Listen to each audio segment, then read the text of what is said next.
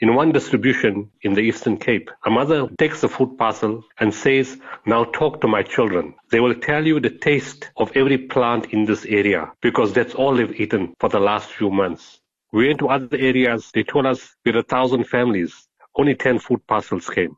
Children on dump sites scavenging for food. I mean, these are children. Children licking a serrated germ tin, which could be infectious and could be dangerous in terms of cutting you. A senior manager from an airline company calling and start breaking down on the phone.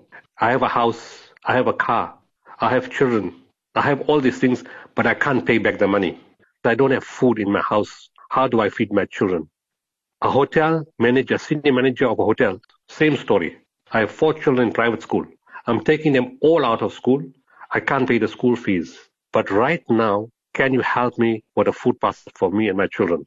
This story we hear every single day from different sectors in South African society. The problem is it shows there's something very inherently wrong with the way people are financing their lives. Hasn't anybody prepared for a rainy day? And one of the fallout of COVID-19 is the debt caught up for everybody. If you find rural children actually digging for wild plants to eat, why is the government aid not reaching them?